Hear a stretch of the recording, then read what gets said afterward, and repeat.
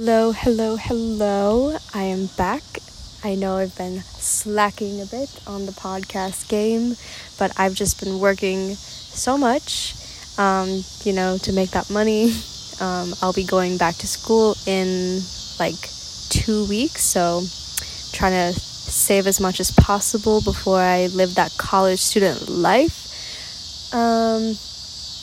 But I wanted to record because today is officially 1 year since my first backpacking trip through Europe. And that is still so fresh in my mind, and it's so special in my heart. And I just kind of want to reflect on it because that's kind of the inspiration behind this podcast. Like, the first episode I recorded was published shortly after that trip. So yeah, it's also almost gonna be a year of this podcast anniversary. So some things I want to just talk about is lessons, first of all, that I learned from that trip. It was a completely solo trip. Of course, I wasn't like alone. Solo doesn't mean alone. I wasn't alone the whole time, but I planned my entire itinerary by myself. I went from city to city by myself, and stayed in hostels, by myself. I wasn't with friends.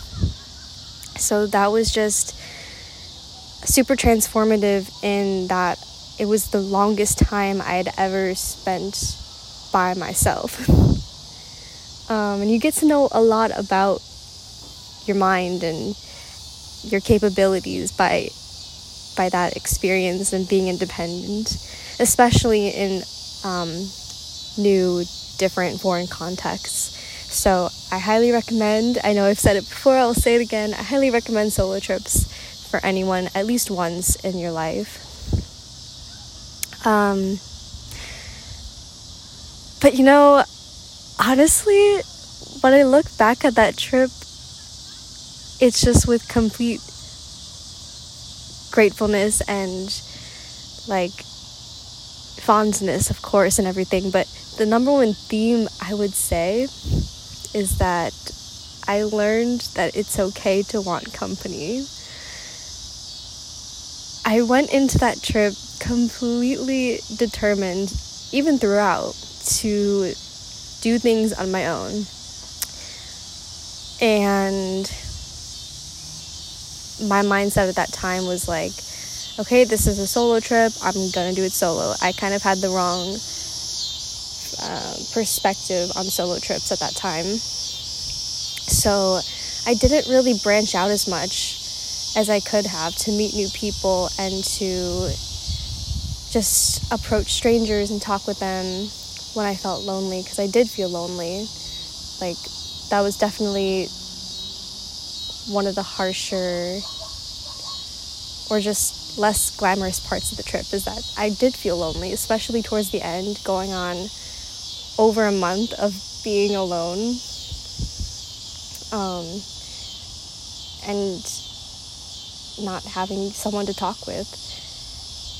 And yeah, looking back, it was completely self-induced. Like, I could have stayed in more social hostels. I could have just started a conversation with someone, anyone.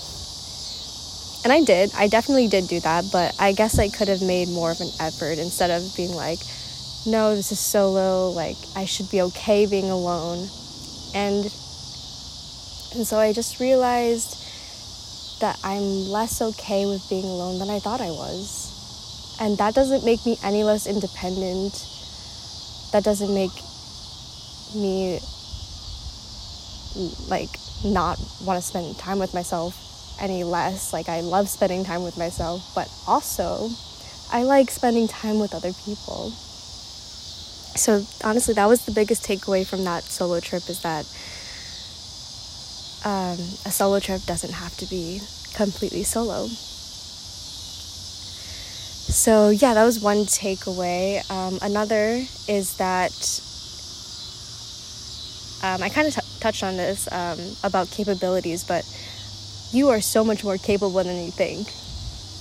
I spent 5.5 weeks backpacking a completely different continent I had never been in before, navigating all the new environments and situations that I got myself in, which, that sounded worse than I intended it to. I was fine. There was really nothing that went wrong. But just, like, having to solve everything on my own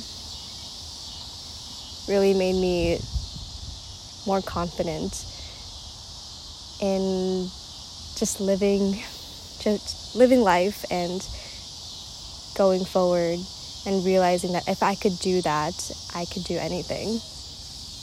And then the third takeaway is just a general recommendation for anyone is to always budget more than you think. Because I spent definitely more money than I needed to. If I would have planned better, just was more cautious. Like, I lost my bike in Amsterdam, which put me back over $200. So that was definitely an avoidable mistake.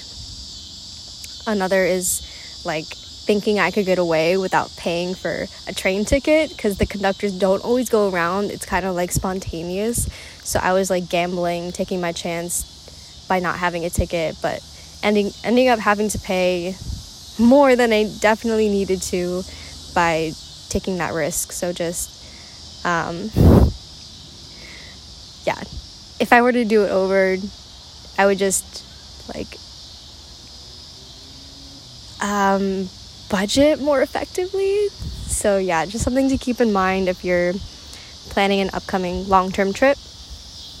So yeah, and now on to the next commentary of this 1-year anniversary episode is looking back a year later on this trip. My life is definitely not where I envisioned it.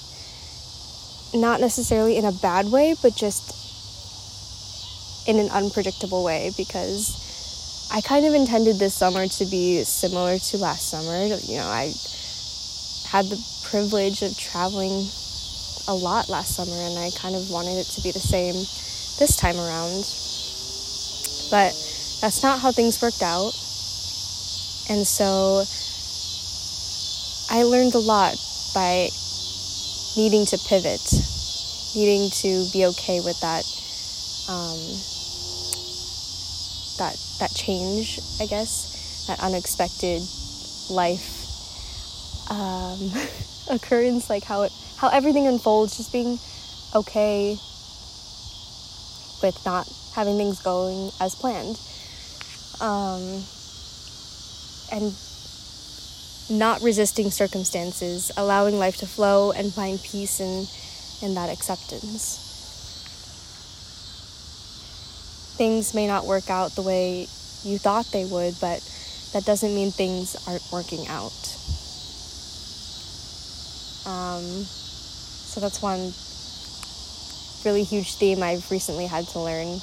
Another is that you can always turn your life around by changing your mindset and being proactive about what you want. So yes, this summer didn't turn out the way I wanted it to, but I still tried to make the most of it by envisioning the things I wanted my summer to be and kind of doing my best to incorporate those elements into what my circumstances actually were.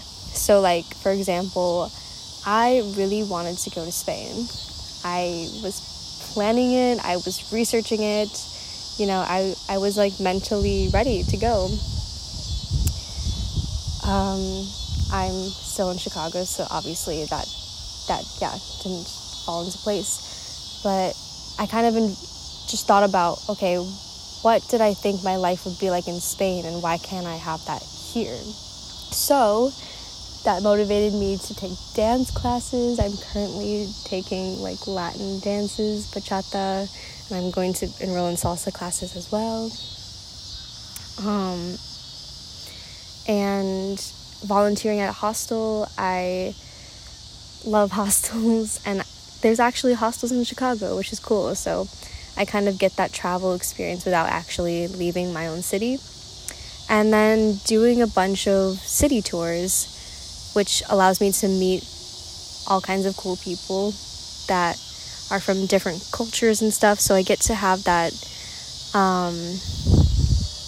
that global experience, I guess, through other people that I meet here. So those are just some of the things that I did to turn things around, to just pivot, from like, poor me, I can't do this, what am I gonna do now, to okay, this is my situation and this is how I'm going to make the most of it. And it's not easy. Like, it definitely, like, it was hard at first, and I just want to remind you guys that hard things, like, it's worth acknowledging that is going to be hard, and it's not going to be perfect, and you're not going to be perfect in the process, but you're going to be okay in the end. I am doing okay now. And that leads me to my next point, is that sometimes you can't always follow your heart, but more often than not, I hope that you do.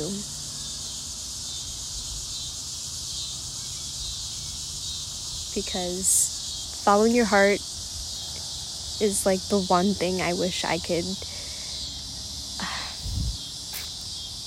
inspire people to do. I think it just allows you to lead like your best life, is by listening to your heart over your head most of the time. And then just to close off, if it's meant to be, it will always be. And if it's meant to stay, it will find its way back to you. So, like, if things don't fall into place how you wanted, or you really want something to work out, but it's just not, forcing it is really not the answer. And I know that it's easier said from a position that's not in that picture. But it's true. Like, I think water is a really beautiful metaphor, which is, it's always flowing, it's always running its course. If you try to resist water, it's just not gonna work out, but it's always in its perfect form, accomplishing exactly what it needs to accomplish. And then my final thought is, if one door closes, another one opens. And I will leave you with that. I hope you guys have had a beautiful summer. I hope that there are many more beautiful moments to come, and there will be in your life. And I'm wishing you the best in this new season of your life. To another year of memories.